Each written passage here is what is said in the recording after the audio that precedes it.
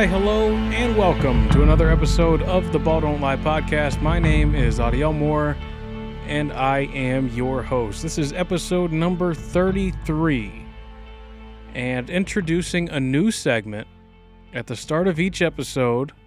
Whatever number episode it is, I will tell you about a player from any sport, any league, any team that wore that number. I'm going to call it Numbers Game because it's my podcast and I can do what I want. The number today, 33. The player, you're going to sense a theme in this podcast, is Scottie Pippen. Scottie Pippen, a native of Hamburg, Arkansas. He's currently 54 years old. He played from 1987 to 2004 in the NBA, over 1,100 games played, averaging 16 points a game, 6 rebounds, and 5 assists. Scottie was a 6-time NBA champion with the Chicago Bulls, a 7-time NBA All-Star. 3 times he was All-NBA First Team. 8 times he was NBA All-Defensive First Team. Scottie Pippen, one of the great Chicago Bulls of all time, one of the great basketball players of all time, and specifically one of the best defenders of all time. That is your player for today's episode, today's segment, the very first ever of Numbers Game. Scottie Pippen. So, episode 33, what are we talking about today? Well, I have found myself defending the Bengals again in my head, not publicly until I record this podcast. And I think about it, and I know that time heals all. I miss sports, and again, I've reached that point in the calendar where I'm drinking the Bengals Kool-Aid once again. Plus, an NFL running back signed a record-breaking extension this week, leading to more conversation about the running back position and its value. Was it the right move for that franchise to sign that player? Plus, 2 terribly sad deaths to report. A racial slur, the Indianapolis Colts have a new logo, news from the XFL, and I'm answering your Instagram questions. But first, the Chicago Bulls. After years of losing, a botched rebuild, and continuing disconnect with the fan base, the Bulls have made the decision to finally part ways with GM Gar Forman and reduce the role of John Paxson, the 2 men that have been in charge of the Bulls' basketball operations for the last decade plus. On Monday, Bulls president and chief operating officer Michael Reinsdorf announced the team had hired Arturas Karnisovas as the executive vice president of basketball operations. His task, well, simple. Turn the franchise around and build the team that will win the 7th championship in franchise history and the first without Michael Jordan. For years, Bulls fans have grown impatient and frustrated with Forman and Paxson, commonly referred to as Gar Pax, who, after all, got the Bulls into this mess. That's not to say they weren't entirely unsuccessful. Under the duo, the Bulls drafted the likes of Derrick Rose, Taj Gibson, Joakim Noah, Jimmy Butler, Lauri Markkanen, and Kobe White. And to be honest, some of those teams at the start of the last decade were, in my opinion, good enough to not only get to the NBA Finals, but win them, had it not been for a man by the name of LeBron James. After Derrick Rose's multiple knee injuries and the franchise's decision to move on from him, quite honestly, nothing's been the same in Chicago, and Forman and Paxson have been to blame. But one of those 2 deserves credit for where the franchise stands today. According to longtime Bulls beat writer for Bulls.com and the legendary Sam Smith, Paxson, a former Bull that won championships with Jordan himself, went to the Reinsdorf family and acknowledged that it was time for a change, and he wasn't afraid to reduce his role if it meant that's what was best for the franchise. So now with those 2 out of the way and Karnisovas in charge, what's next? Well, Karnisovas has already announced the hiring of an assistant GM, J.J. Polk of the New Orleans Pelicans, and will begin narrowing down the list of names and conducting virtual interviews with candidates to be the next general manager of the Chicago Bulls. This is truly a turning point for a franchise whose last turning point was Derrick Rose's knee injury, and for a franchise that has found itself consistently trying to get out of Michael Jordan's shadow and into a new era of championship-quality basketball. The core is there, and if you're a Bulls fan, there's a lot to be excited about when it comes to the talent on the floor. But now there's a lot to be excited about in the front office as well. As a Bulls fan that has struggled to watch this team over the past few seasons, who has struggled with coaching changes, the awful tenure of Fred Hoiberg, now Jim Boylan, the current head coach, his future is in the air. You see talent, but you don't see results, and it's frustrating. And the Bulls are one of the most prestigious and well-respected franchises in the NBA. It was tough to see them go through this. But now, for the first time in years, for the first time since Derrick Rose won that MVP award, truly there's hope. Arturas Karnisovas, the new man in charge of the basketball operations department for the Bulls, he's got a lot on his plate. But he's got Bulls fans behind him.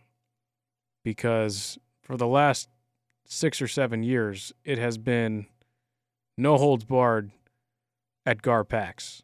Bulls fans have been pissed off and angry. And deservedly so, understandably so. So as a Bulls fan, I might not sound like it, but I'm excited. LeBron James is in the Western Conference. No one in the East scares me. And you finally have people that seem to know what they're doing in the front office. With a good young core, the future is bright for Chicago Bulls basketball.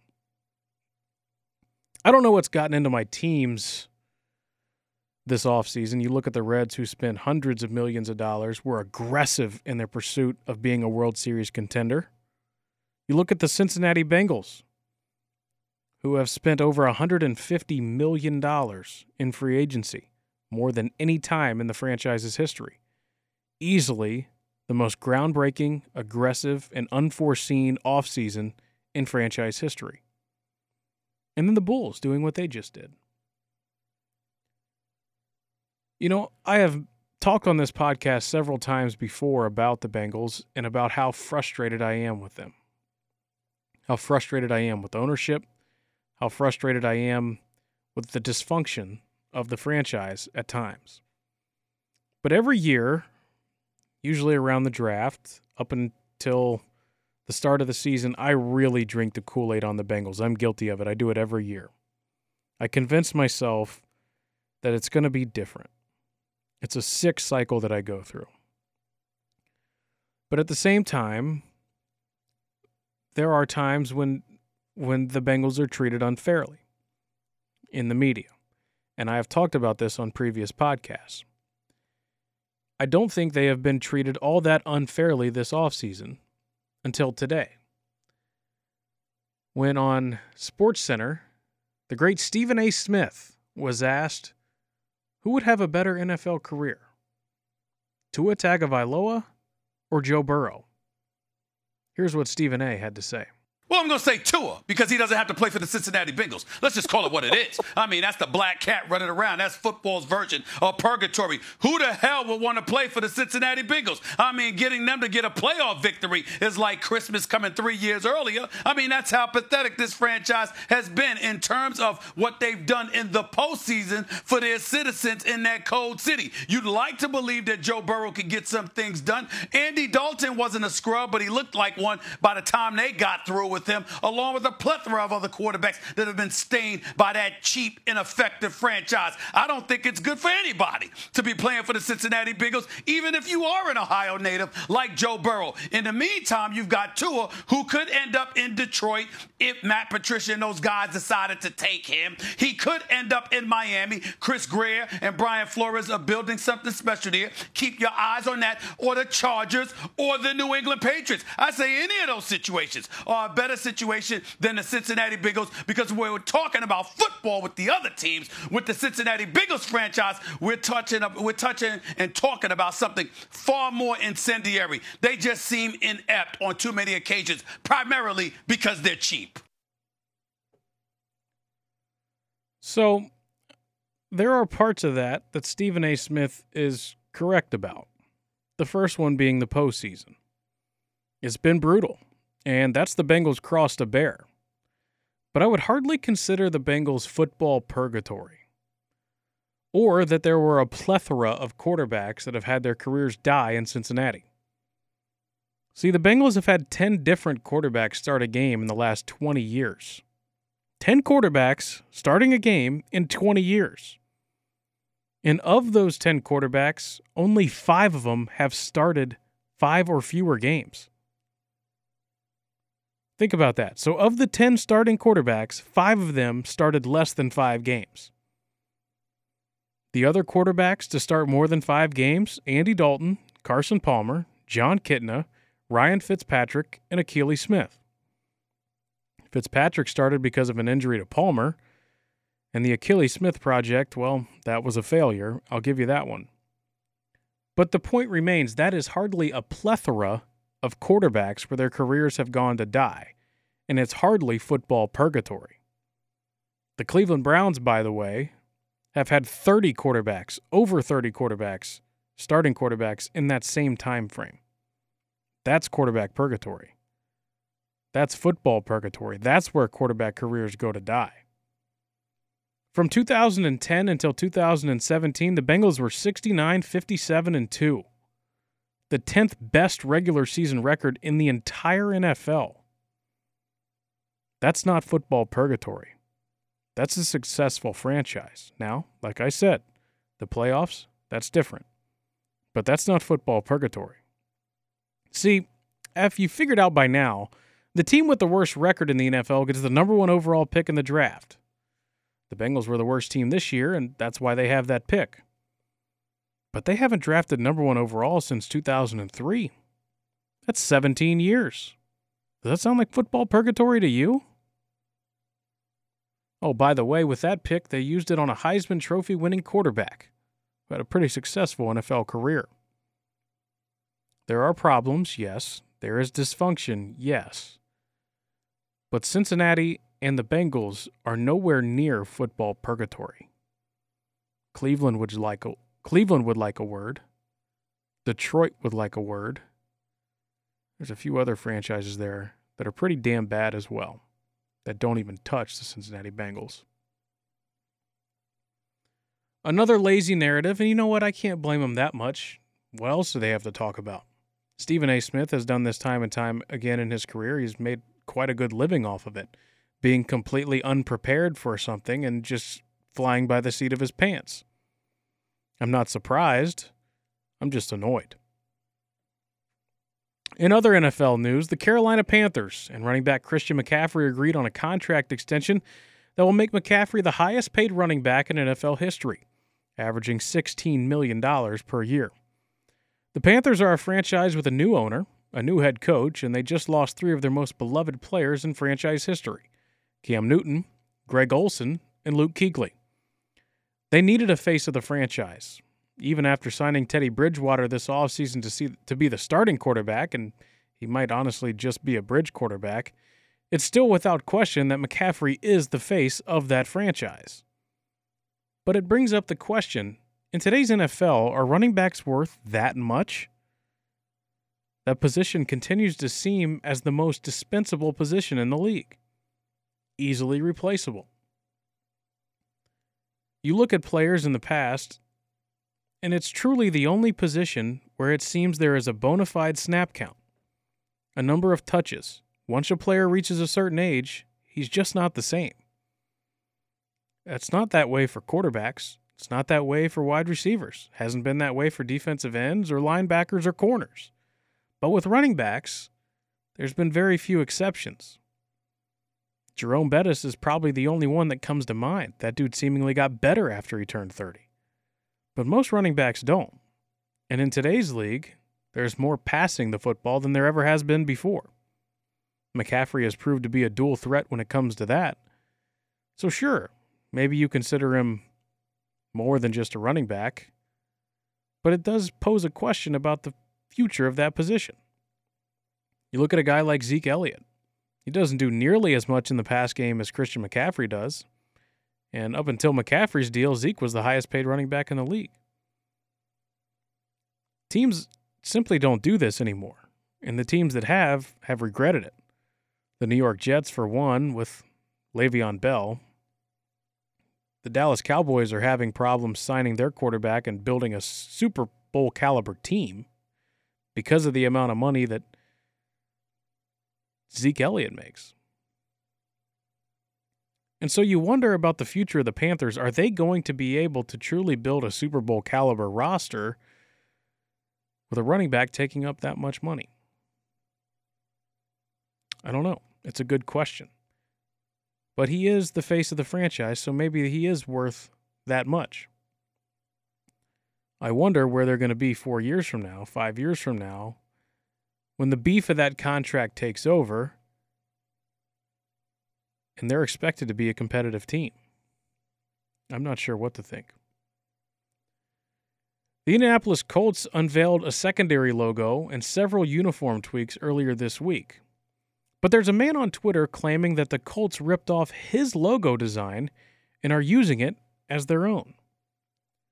His name, well, to be quite honest with you, I don't know his first name. He just goes by Coach Kubuski. Coach Kubuski used to coach at Indianapolis Cathedral, where he created a logo with a C, and inside that C, the state of Indiana. Well, you guessed it, the Colts have the same exact new logo. He said in a tweet, quote, "Good to know that even though I'm in Wisconsin now, I can still contribute to life in Indy.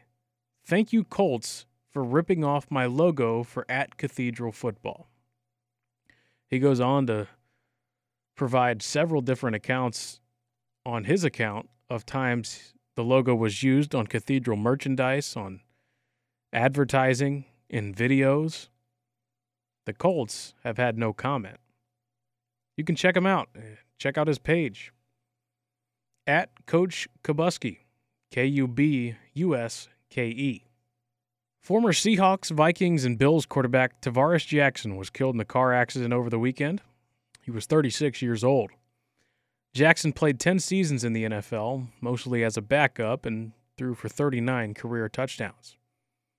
After his playing days, he had started a coaching career at his alma mater, Alabama State, before being named the quarterback's coach at Tennessee State. Additional headlines and another sad death to report.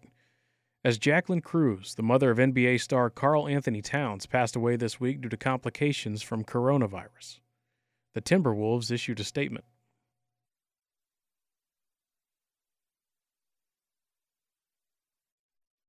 The Timberwolves organization is incredibly saddened to hear of the passing of Jacqueline Towns due to complications from COVID-19. In the 4 years plus we were fortunate to know Jackie, she became part of our family. Her passion for life and her family was palpable. As Carl's number one fan, Jackie provided constant and positive energy for him and was beloved by our entire organization and staff at Target Center as she supported her son and the Timberwolves. The league, teams, and players have come together in their support of Jackie and Carl, and we are grateful for our NBA family. We would like to thank all the doctors, nurses, and medical personnel who cared for Jackie during her illness, and all of Carl's fans who sent their support this past month. Our deepest condolences go out to Carl and his family during this difficult time. Continuing to switch gears, and there's no easy way to go in and out of two stories about death. NASCAR driver Kyle Larson has been fired by Chip Ganassi Racing after he used the N-word during a virtual race over the weekend. Larson, thinking no one could hear him, loudly and comfortably said the word. His sponsors immediately dropped him, and his team did the same shortly thereafter. So, well, that was a lot. Those are your headlines really from the week, and despite the fact that there was no sports, that is quite a bit to talk about, and I was happy to talk about it. I asked on my Instagram, where you can follow me, by the way, @AutyElmore, AutyElmore, for your Instagram questions. And I said, don't be afraid to get deep. Let's get deep here. What's on your mind? Let's answer those questions now. Some of these are related to COVID-19. Some of them are random. I'll try to do everything in the best order that I can, or whatever makes the most sense. First one here says, cheese or cake? That's tough. I guess I'm not huge into cake, but I like cheese on a lot of things. But I've been trying not to eat much cheese at all. So I guess it's a toss up. But I'll lean towards cheese just because of Mexican food. Um, Hi, my name is Thomas and I live in Argentina. The next year I'm going to be studying in Miami, so I'd like to practice my English. Would you help me? No, because you're a bot. Instagram, fix it. What do you think about the Hoying guy playing baseball in South Korea? He's from Shelby County. Yeah, that's Jared Hoying, I believe is his name. He went to Fort Laramie, and he has carved out a relatively successful career in baseball. I know he spent some time with the Texas Rangers, spent a few years in the minor leagues here in the United States, and now he's overseas. I don't know the status of the baseball league in South Korea. I know that the Taiwanese league got back underway with cardboard cutouts in the stands this week. So that is good news. But I don't know much about the South Korean league, but I know that it is pretty popular, baseball in Korea and over there in general. So good for him, man. That's pretty cool. There's a couple people from Shelby County, which if you're not familiar with Shelby County is where I'm from in Midwestern Ohio. But there are a couple people from the area that are in the big leagues right now, which is pretty cool. This kind of coincides with that. This says, how do you feel about Pittsburgh? Well, my feelings about Pittsburgh have been well stated to my closest friends over the years. But to be quite honest, it's a terrible place. It's terrible people. Very little class. Nothing good comes from there. People that generally aren't very smart. They aren't very good looking. They're mean. They're rude. And overall, bad city, bad people, bad place. Wouldn't walk across the street to go to Pittsburgh. But I actually, I take that back. I would go to PNC Park. They say it's beautiful. Dirty team, bad organization, but probably a pretty cool stadium. I'd go there. 3 all-time favorite songs and 3 all-time favorite artists. Now, this is tough because I'm not a huge music guy, but I know that my all-time favorite artist is Eminem. And you look back at Eminem in the late 90s to early 2000s is one of the greatest, seriously, one of the single greatest careers, one of the greatest runs of any musician ever. He was absolutely absurd. And people will get on me about this, and that's fine. But Eminem, for me, is the best rapper that has ever walked the face of the earth. And there are plenty of good rappers that are right there with him. But in my opinion, Eminem is the best. And so with that, I have an all-time favorite song because I think The Real Slim Shady, when that song came out, man, that might be one of the single greatest pieces of music ever composed. And I'm not kidding about that. The Real Slim Shady is an incredible song. Just awesome. My other favorite song would probably be I Believe I Can Fly because I used to listen to that on repeat because of Space Jam and Michael Jordan. I would not be able to put R. Kelly because of the things he's done. Well, I don't know if I could put R. Kelly in there, but also because I was going to say I couldn't say I was going to say I couldn't put R. Kelly in there because of the things he's done outside the studio, off the record. But then I was going to say my next favorite all-time artist would probably be Michael Jackson. I love Michael Jackson. So we're going to leave everything out of it. We're just going to focus on their career. So Eminem and Michael Jackson for sure. And I would also say Billie Jean. I mean, there's so many. You could pretty much insert any Michael Jackson song ever, and it would probably be one of my all-time favorite songs. And I'm trying to think of a country artist because there's basically three styles of music I listen to, which is like hip hop and rap, pop and country. And I got the hip hop and rap, and I got the country, or I got the pop. But I don't know. I'm trying to think of a country artist. I love Florida Georgia Line. I really truly do love Florida Georgia Line. Yeah, I don't know many songs, like the actual names of songs, like I said, I'm not a huge, huge music guy, but yeah, I guess Florida Georgia Line would probably be my all-time, my other favorite artist. And I've seen them in concert twice and they were amazing. So yeah, I don't have a third all-time favorite song. It's number one is I Believe I Can Fly. Number two is The Real Slim Shady. And yeah, I guess that's probably it. Okay, let's keep going. Sorry. That was a good question. Thank you. We've got some coronavirus questions in here. Do you think the government will open May 1st? No, I don't think the government will open. I'm assuming you mean the economy will open May 1st, or states or whatever. I don't know where we'll be May 1st. I think we'll start to see slowly but surely businesses and kind of more normalcy and things being, a little, the reins being loosened a little bit. I think you'll start to see that slightly by May 1st, but I don't think things will be totally open by then. And,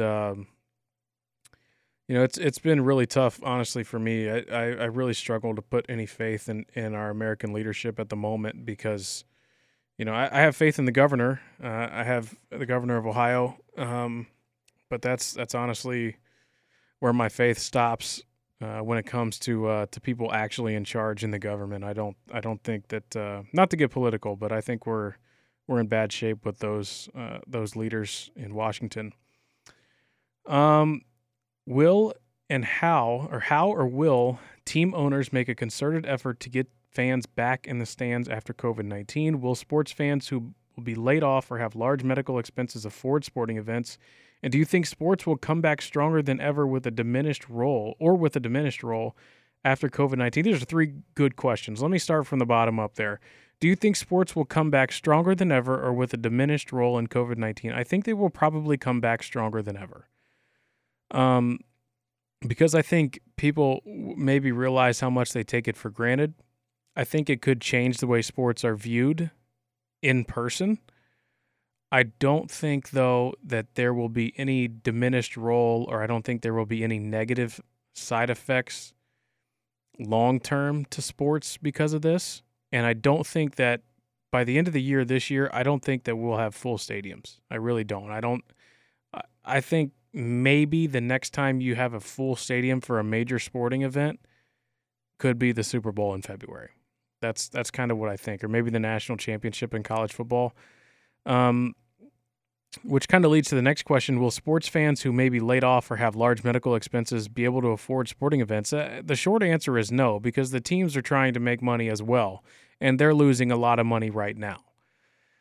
But it is the people in these organizations and in these franchises' job to understand their consumers, to understand their demographic. And if you don't understand this, then you're in the wrong business when it comes to marketing and promoting a particular franchise. So I think there will have to be ways to get creative and get butts back in the seats, whether that means lowering your ticket prices, slashing concessions, working with local nonprofits, finding ways to get people, just get them in the ballpark. Let's say use baseball, for example. This is a topic that has been broached a lot of times, specifically with kids in baseball, is why should you charge money for kids to come to baseball games? Just get them in the ballpark. And people in general, why are baseball tickets so high in some places? Just get them in the ballpark. They'll spend money when they get there. And I think overall that's probably what will happen. And I wonder about that, but I don't know when it comes down to it by the time that it happens where the stadiums are open to the public again, I think people would have their pocketbooks a little more fat and sassy than they are now, and I think they'll probably be better off. How will team owners make a concerted effort to get fans back in the stands? I think it's going to have to be that they're open, they're understanding, and they know that people want to be there and they want to be safe. So they're going to have to convince people that they're safe. They're going to have to convince people that they're not just after their buck or the last dollar that they have. They're trying to convince people that they're going to have a good time and be able to appreciate the team and the organization. There's a couple owners that I look to that come to mind right away because I expect them to handle this with absolute class. The first one is Arthur Blank. He owns he owns Atlanta United in the MLS. He owns the Atlanta Falcons. He's spectacular with this kind of thing. He just gets it. I'm excited to see how he handles it and what he does for the fans in Atlanta. I think about Steve Ballmer, the owner of the LA Clippers, who is fired up and jacked up all the time. is an understanding man and someone that's very, very smart. Mark Cuban the same way with the Dallas Mavericks, who has already started working on efforts to help people in the Dallas area. So I'm interested to see how guys like that step up and what they do. And then I think you'll start to see more owners follow suit, because those guys are the cream of the crop when it comes to that. And I guess that's it. I guess that's all of the questions, the Instagram questions. Listen, this was fun. I know that things are a little bit different, the way that this podcast sounded, but I have had all day to sit here and prepare and do this, and I just wanted to try something different. So let me know if you liked it. It was kind of, I guess, a storytelling format. And, yeah. But I'm sure I'll get fired up over stuff again eventually. I just kind of had a lot more notes and a lot more details that I wanted to come across, and I wanted to be measured and precise with those things, and I think I did a pretty good job of it. So thank you for listening, and like I said, you can follow me on Twitter and Instagram at Autyelmore, AUTYELMORE. You can also go to YouTube and follow me there. You can subscribe, I should say, at youtube.com/Autyelmore. I've started a series there where I make one video per month highlighting my month, the story of that month. And obviously we're 3 months into that. 3 videos have been posted, so go check that out as well. And eventually down the line somewhere, some Ball Don't Lie podcast content when things start to settle down. So thank you for listening once again. And next week, I know I didn't talk much about it today, but next week we will only be a day or two away from the NFL draft. I have some stuff from Peter King that I want to talk about, who wrote another excellent column, Football Morning in America at NBCSports.com. And by the time that the next podcast comes out, he will reveal his mock draft and another column that I'm sure will be spectacular, because this is going to be one of the most historic, groundbreaking, and really most interesting NFL drafts in history, because of the way it has to be done all virtually. So I'm excited to see how that happens. And I know that people are saying, well, you were just taking a crap on the draft last week. Yeah, I was, but the draft itself, I enjoy. It's everything else around it, like Stephen A. Smith and like people just making up mock drafts that really don't have any idea. I saw one, by the way, today, it was Joel Klatt. Listen, I love Joel Klatt. I would do almost anything for Joel Klatt. He released a mock draft that didn't have Justin Herbert in the first round. That's what I'm talking about. These are just, it's a bunch of nonsense. Joel Klatt, fix it, I think. Maybe he did. I don't know. Anyways, that's it. That's all I got. I still don't really have an outro. Actually, I do. Yeah, Ball Don't Lie. And have fun. Be safe. Go Bucks.